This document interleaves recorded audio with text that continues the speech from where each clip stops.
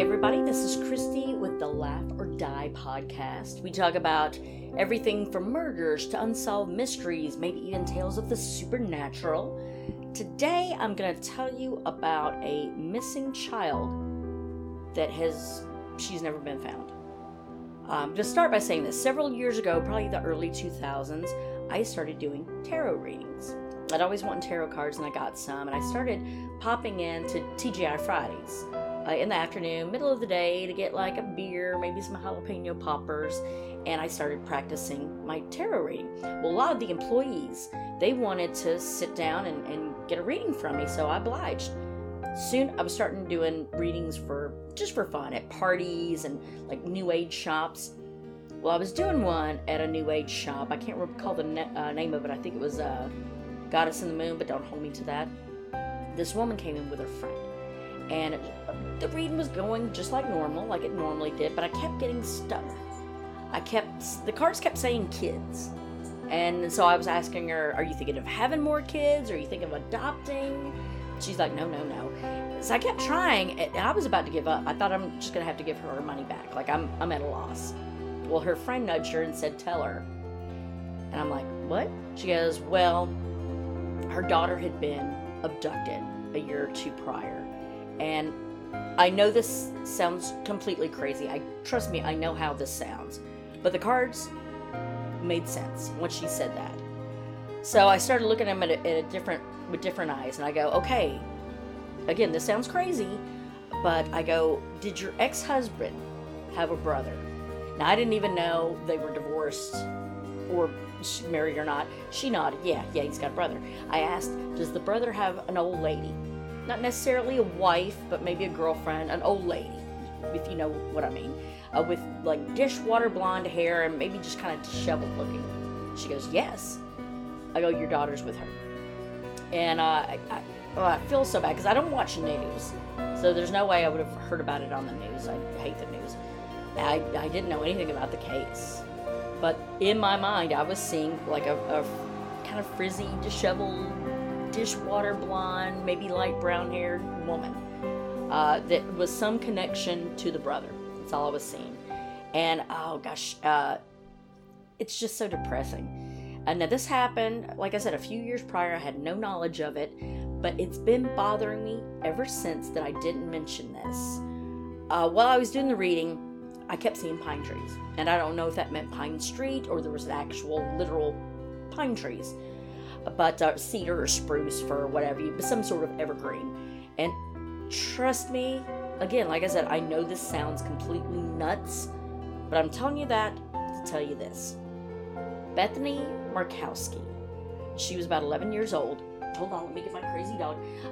Was supposed to meet her aunt. Dog has to interrupt me, pardon me. Was going to meet her aunt. The father, it was his second time getting supervision after they were filing for divorce. And the meeting point halfway, because he was living in, like outside of Jackson, Tennessee, and the mom was living in Nashville. And she'd gotten a restraining order out against him because he ended up being like controlling, abusive. He was a nut job. Probably still is because those men don't change. Again, this is totally my opinion, so don't try to sue me, Larry Markowski, which I know you're a dick. I just know that. Never met the man, but I can guarantee who he is. So they were supposed to meet at this exit. She had the restraining order. She got her sister to meet. So the sister meets, nobody's there.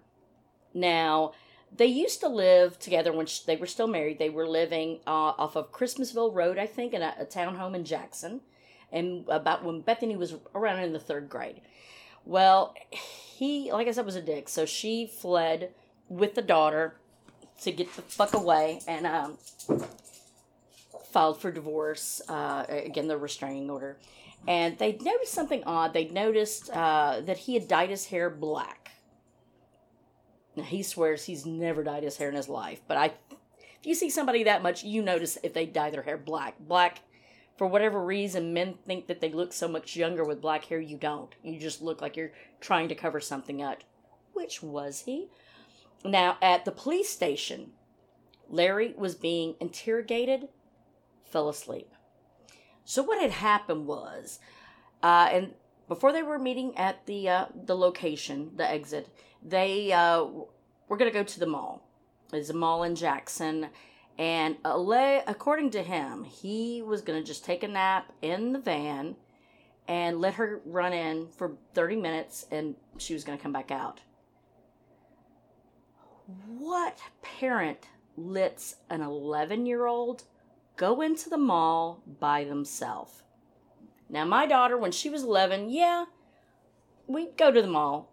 I was working in the mall, and I told her what places she could go to and to be back at a certain time. But she was in the mall. I knew there was security.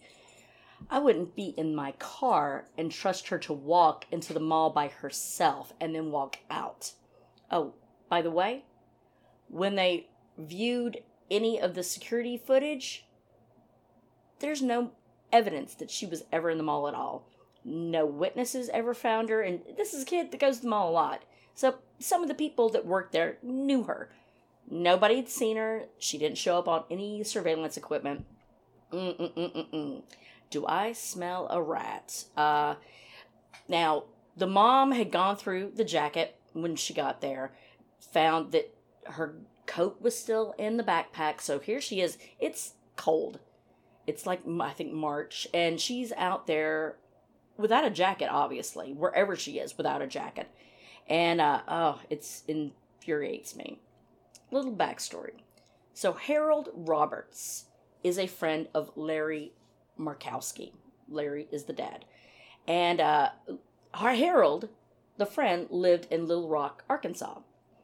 And one day, once Johnny, the mom, moves to Nashville with a daughter, puts her into school, he shouldn't know what school she's in. Like, she had literally just left weeks before and didn't let him know what school she was in. He evidently tried every school because he knew where her sister lived. So he tried checking out all the schools in the area, and then bingo, found one. And it was DuPont Tyler was the name of the school back in January 31st of 2001. So Larry's like breaking in. He's like, I want my daughter. The people in the office warn, hey, take that girl and go to another classroom, teach her, and make sure she can't get to him. He can't get to her. Evidently, he finds them in this empty classroom, and she's trying to put herself, the teacher, Miss Sloan, Jamie Sloan, put herself in between her and Bethany. He pushes her out of the way, grabs Bethany by the arm. Bethany's trying to resist. He grabs her by the hair of the head and starts to drag her out. Oh my God. So, but again, Miss Sloan's like, you can't take her, da da da da. So Harold said that Larry was not necessarily trying to see Bethany, but trying to see Johnny, the mom, right? So, okay, all that. So I'm trying to get my facts in line. So I'm going to try to come back to this in a minute. So Larry had told Bethany that Johnny's new boyfriend, which was her ex-boss, in Milan, Tennessee, and they sat in front of his house one day. This is, I think, the day of the abduction. So, all right. She gets dropped off to Larry. The mom thinks Larry's taking her to his house to meet family. Instead, he drives her to Little Rock to be with his friends and stuff. Never tells Johnny that they're going to Little Rock. Well, they stay in Little Rock. I think they get there on a Friday night, stay there all day Saturday. Stay up late because they're chit-chatting, the two guys are. They were even going to go to church the next day. Well, Larry decides he's going to leave early Saturday morning. We're talking Saturday night, early Sunday morning. He's leaving at 9:30ish Saturday night. Going to go straight on to his home outside of Jackson, Gleason, Tennessee. And Harold is like, you shouldn't do that. You haven't slept at all. That's kind of dangerous. Call me when you get home so I know that you made it. Well, Jenny, who is Larry's daughter from another marriage, had called him on that Sunday. Sunday's the day they're supposed to do the drop-off, right? Calls him at 12:12 on his cell phone. And that cell phone pings near Natchez Trace. I don't know if you know this, Natch's trace is you've overshot his house and gone pretty much up and over. Like, it's not along the path. You've got to go out of your way to get there. And also, I think it pinged another time outside of Land Between the Lakes, which that's, boom, on the other side of the state. That's over by the Kentucky state line. So he calls his buddy Harold. I think it was like, I'll look on here later. It's like 1 o'clock in the morning or something crazy. And Harold's like, where you at? And he's like, oh, I'm in such and such place, which was only 2 hours outside of Little Rock. And he's like, thinking, oh, you probably just took a nap, no big deal, but thought it was weird. He should have already been, whatever time it was, he should have already been home. So he figured, oh, he stopped and he took a nap. So, Bethany, so there's like 12 hours that are just unaccounted for, that no one knows where he was. But Bethany did call the mom, Johnny, at 9:38 from Gleason, from the house, because it showed up on the caller ID. But Bethany was very upset sounding. And is like, you're going to pick me up, right? You're picking me up, right? So before that, wherever they ended up, after that call, they're going to go grab something to eat, I guess McDonald's or whatever. They sit in front of this ex-boss's house and is like, yeah, that's your mom's new boyfriend. Sat there for like an hour or two, just outside this house. Creepy as fuck, right? So, that had to be for a few hours. Now, 2:30 p.m. Larry was seen getting gas at the Parker's Crossroads exit. Supposedly claimed he was at the mall at 2:30 when he's talking to the family when she gets missing. How can you be in two places at the same time? He says that he showed up at the mall 2:30, took a nap, woke up at 4:30. Oh no, I woke up at 3:30. Oh no, I woke up at 3. He's changed his times so many times in the different reports and whatnot. He can't stick to his story. But where the gas station was and where the mall was, you're talking about a 30-minute difference. There's no way he could have been in one or the other. And this witness knew him and, was asking about her. And, he had said, oh, I've already dropped her off with the aunt. She's already gone back home. He made it sound like he had driven up to Nashville and dropped her off and was coming back. Well, we know that didn't happen. Again, then he's saying that he's at the mall at 2:30. So he's lying to so many different people, right? He said he just dropped her off with a mother, and the witness didn't say anything about seeing Bethany. So as far as he knew, Bethany wasn't there, which that comes in very important. His cell phone had been turned off. It was off at 5 when the aunt tried to call. It was like, hey, I'm here. 5:45, he finally answered. And it appears, due to pings and stuff, that the phone was off at 12:12 when he talked to his daughter Jenny to 5:45 when he finally picked up the phone when the aunt was calling. Now, Harold claims that Larry offered to give him his van if he could pick it up in Mexico. Larry also failed a polygraph, which, but it doesn't look like he's a very truthful guy. The TBI became involved 9 days after her disappearance. Supposedly, Larry had taken the seats out and carpeted the van, shampooed it, the carpet. The only thing that was found was a blanket and pillowcase that had blood on it. But Larry explained it away, saying Bethany had stepped on a thorn. Yeah, Bethany had stepped on a thorn. I've stepped on a lot of thorns, and it wasn't enough blood to get on all that stuff. But, all right, whatever, Larry, he was very controlling when the wife was together with him. Johnny is the wife, or ex-wife, the mother of Bethany. Controlling, would say when they could eat, when they could go to school, when she could go to work. He would, even if she was left at home, Johnny, he would call several times during the day to check up on her, to make sure she was where she was supposed to be. I can't even imagine that.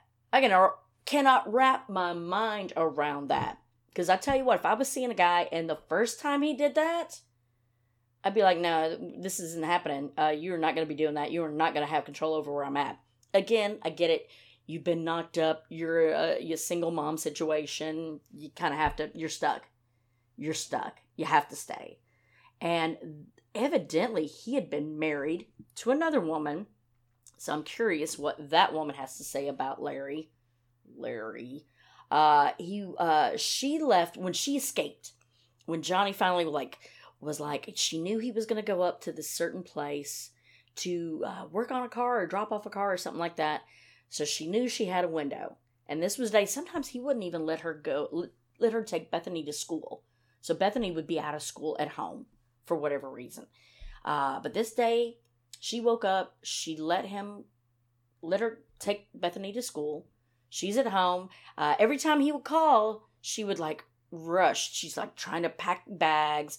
And he'd be like, why are you out of breath? She's like, I was feeding the dog. And he's thinking, oh, that's plausible. Call back a few minutes. I mean, he had to be calling every 15 minutes, 20 minutes, something like that. What are you doing now? I was out, feeding them, whatever. Call back, I'm doing the laundry, right? Finally, and she'd even called ahead where she knew he was going and talked to one of the employees and said, please call me when he gets there. I want to know he's there. So once she knew he was, it had to be an hour or so away or more. So she had enough time to jump in the car, drive over to the school. They're trying to find Bethany. Bethany, I think, ends up being in one of the portable buildings. Bethany runs there, it gets Bethany out, or Johnny runs there, gets Bethany out, and Bethany yells, are we leaving, Daddy?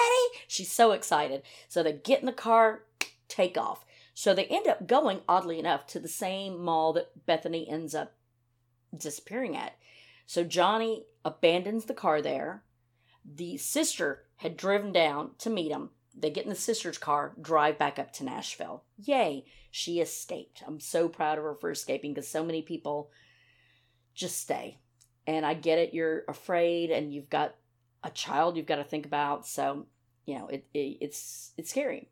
So she left her car in the overflow parking lot. Again, the same parking lot of the mall that supposedly he had been at when Bethany disappeared. So, like I said, Larry is leaving Little Rock. 4 hours later, he calls Harold 1:30 in the morning from Forest City, which is only about an hour and a half from where Harold was. And it actually, that call at 1:30 in the morning, pings off of Land Between the Lakes. So he would have had enough time, 4 hours, to drive to Land Between the Lakes.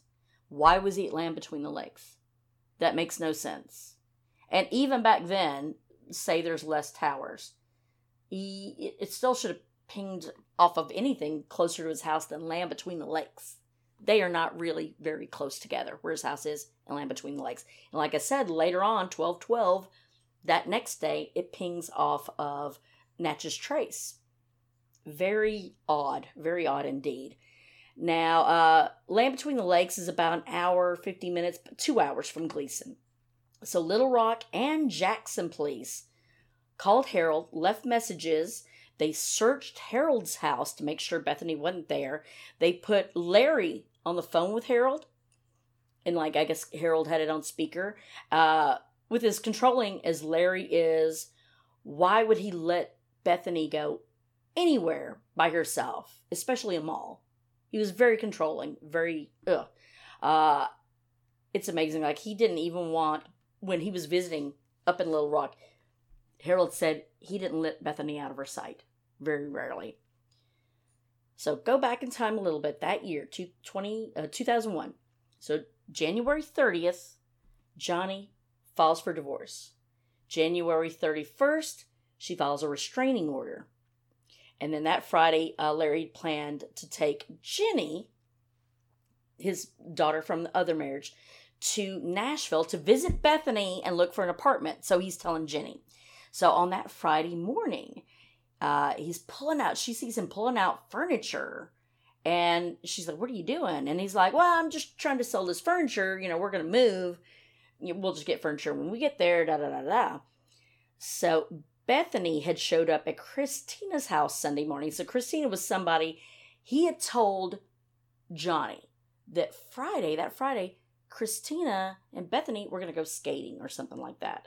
Christina knew nothing about this and was like, what? So Larry and Bethany showed up at Christina's house, I guess, for like an alibi.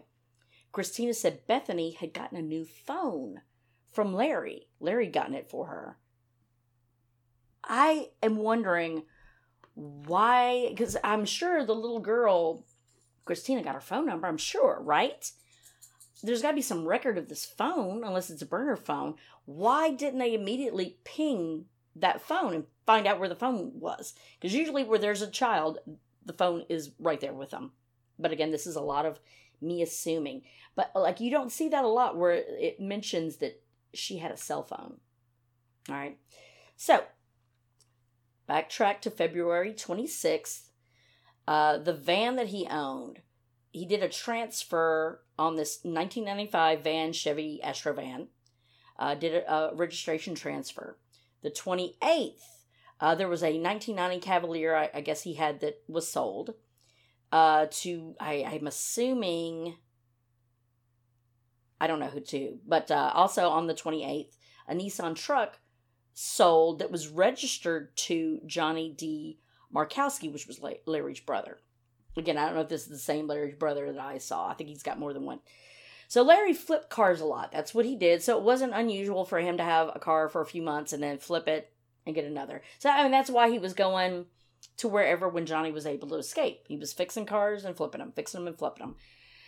So, and, and this is according to Jenny, too, backed it up. Out of the 40 vehicles that Larry has been shown to own, that van was the only one that was ever taken out of the country. It was the only one that they showed leaving the country, and it found up like months later in Puerto Rico. Interesting.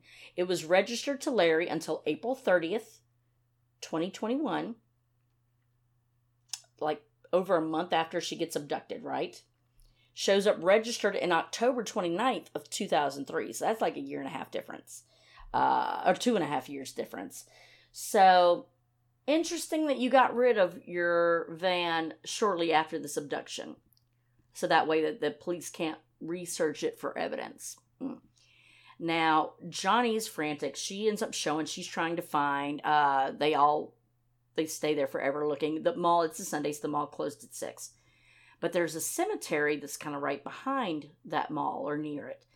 And Johnny had, of course, they're scouring the area. Johnny sees a shovel, which I guess is not uncommon to be in a cemetery. But it was a new-looking shovel, and it had dirt on it.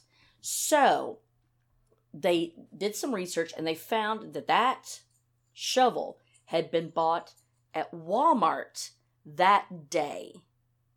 And on the security tape at Walmart, a guy who had on an army jacket, like what Larry would wear, it had similar mannerisms to Larry, had bought that shovel, along with rope and 2 5-gallon cans for gasoline. Note that we're talking, it was in the 40s that day and raining, and Jerry didn't have a coat on. And remember how I said Bethany clearly didn't have a coat because it was in her backpack that Johnny had packed for her. Different kinds of dirt were found on the shovel that didn't match the dirt that was in the location. And the man, when he was there, he pulled out a wallet out of his back pocket. But Larry used to keep his money on a clip in his front pocket. But according to some of the news footage, it showed Larry in front of his van at the mall with dyed black hair going through a wallet. Larry. Now, all this to say, April 2001, supposedly a woman tried to enroll Bethany, I don't know if it's Bethany or a girl that looked like Bethany, into a school somewhere between Knoxville and Chattanooga. The school was like, well, we need her records, da-da-da. She's like, I'm the aunt. The father has them. He'll bring them. She left. They never saw her again. 3 weeks later, that same woman and a girl that looked like Bethany were spotted in a restaurant in Chattanooga. And then later, they'd been in that restaurant, I think, 3 different times that people had seen. And I think this time they were just drinking waters, kind of sitting in the back. And then they were on a bus to Moline, Illinois. Spotted multiple times in Cleveland, Tennessee. So that's kind of right outside of Chattanooga. Now, Larry was due in Cleveland on the first day that this woman and this little girl had shown up. Carol Markowski, that is Robert Bobby Markowski's wife. So that's another brother. So you have, let me find the names again. You have one brother that is Johnny D, another brother that is Robert Bobby Markowski. And so Carol, the wife, or ex-wife, I don't know if his wife or ex-wife, had once lived in Cleveland, Tennessee. And when they put a sketch together, definitely resembled Carol. This woman would have been in her mid-40s at the time, so it was just very odd. And, when the police say, does this look like anybody you know, to Johnny, the mother, she goes, yes, this looks a lot like one of the members of his family. But of course, he has to say, oh, well, I think it looks like somebody in her family. Dude, go fuck yourself. Can I just say that? Go fuck yourself. So, he was supposed to show up in Cleveland on the day that they ended up being seen. He ends up not showing up for 3 more days, and that's how long they were seen in that restaurant, and then they were seen no more. Supposedly on a bus to Moline, but when the cops show up at Moline, no one gets off. So she either got off at a different spot, or they didn't get on the bus at all. And it looked like, I think I read that the bus tickets didn't get cashed in at all. So it is very interesting. So many things don't line up. Why, if it's 40 degrees and raining, you don't have a jacket on, Bethany doesn't have a jacket on. You're controlling his shit so much that your wife leaves you in the middle of the day running with the daughter to get away from you because you're so fucking horrible. But you're going to let her get out of a van and walk into a mall by herself at 11? And then, surprised when she doesn't show back up, she was never at the mall. She was never fucking at the mall, and you fucking know it. You know where she is.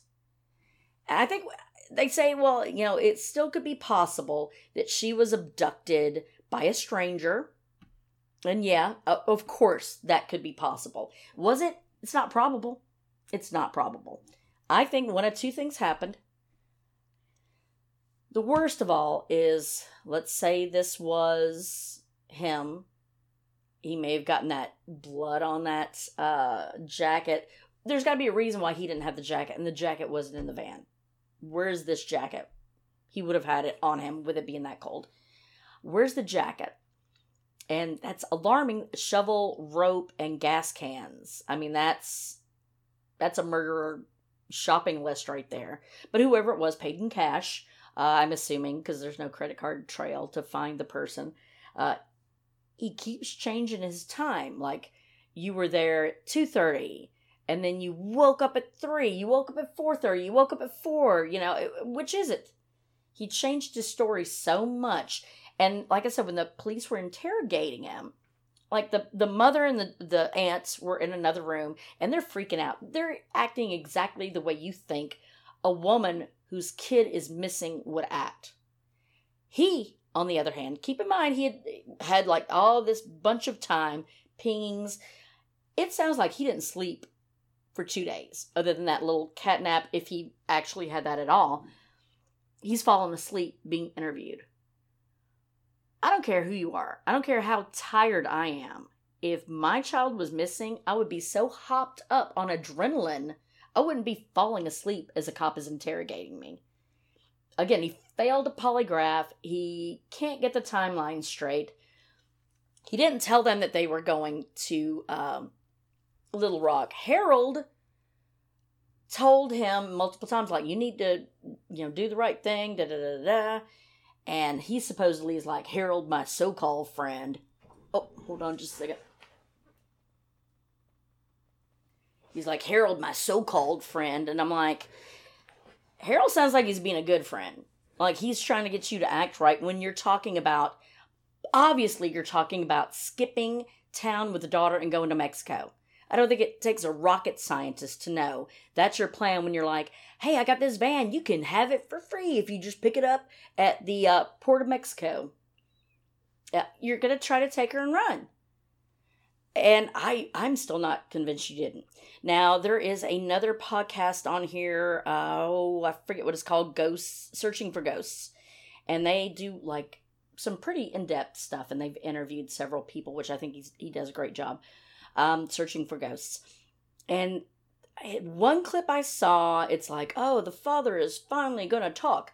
So this reporter, I think it's a reporter, shows up and is going to interview him. Knocks on this door. So he's moved.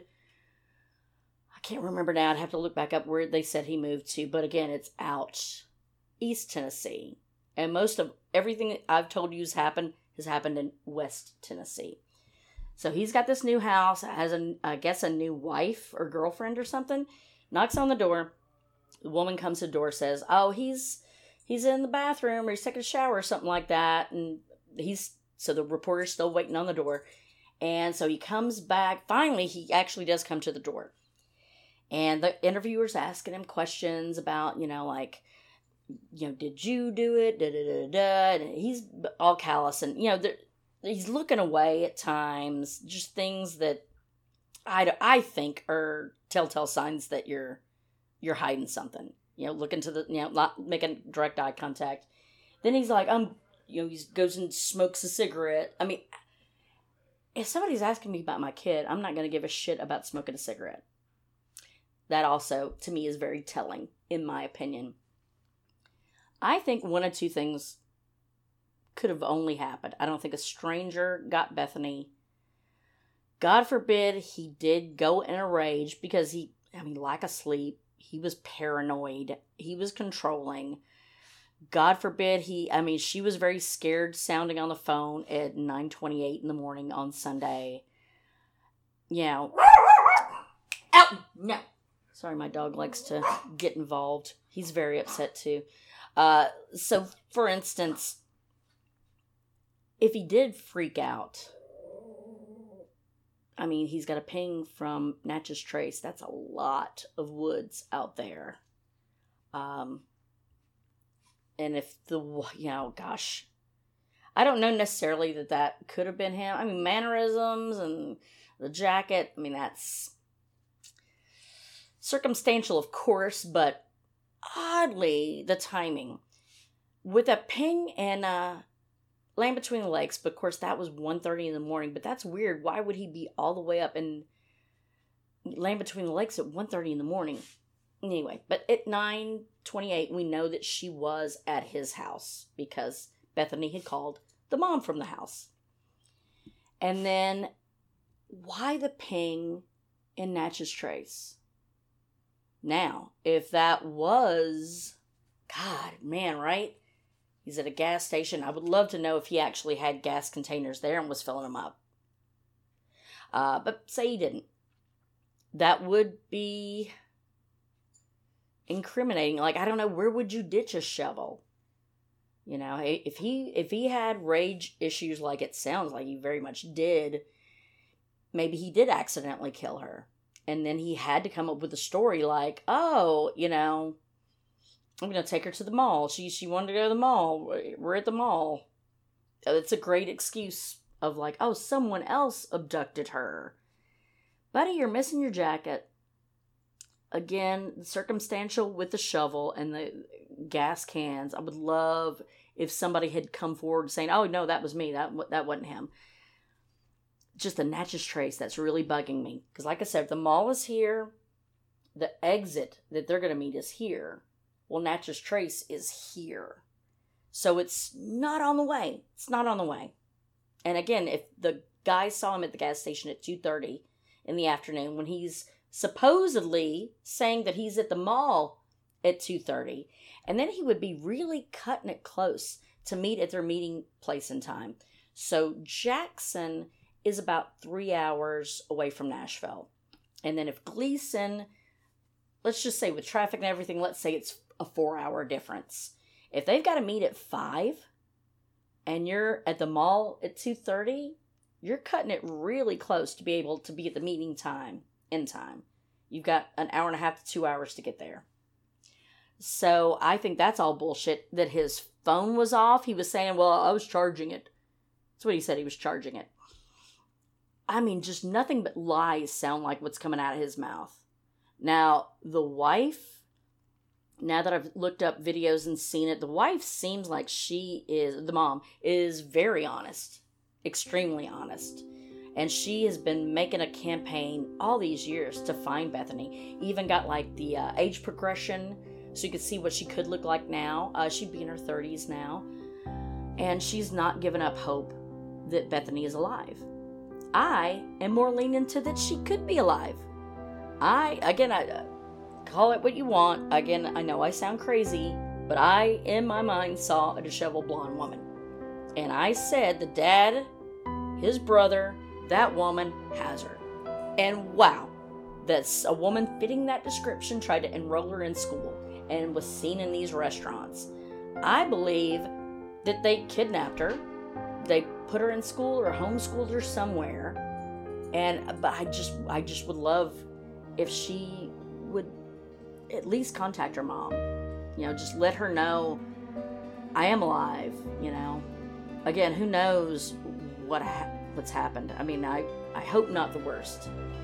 I really believe in my heart of hearts that the dad had something to do with it, obviously. But I want to say that they got her out and used that, oh, she was abducted by a stranger, excuse to get him off the thing. There's no evidence. There's not been enough evidence to make any arrest or accusation. He's a person of interest, I think, still. And again, I think we all know he fucking did it. He is behind her disappearance. And if he was a real man, he would have done what he should do and get the child back to her mom. He's a piece of shit in my mind. He's lied about so much, and he's still sticking to a story of like, I didn't have anything to do with it. Well, you don't seem to be looking real hard to find her. It doesn't seem like you're trying at all to find her. He was like, well, I was trying to get on Maury or one of those kind of Montel or one of those shows, but the police told me not to. Like, really? The police would tell you not to go on TV to plead to get your daughter back? Really? Because I don't think that happened. I don't think you tried at all to get any kind of press for your daughter. I think that you're a walking piece of shit.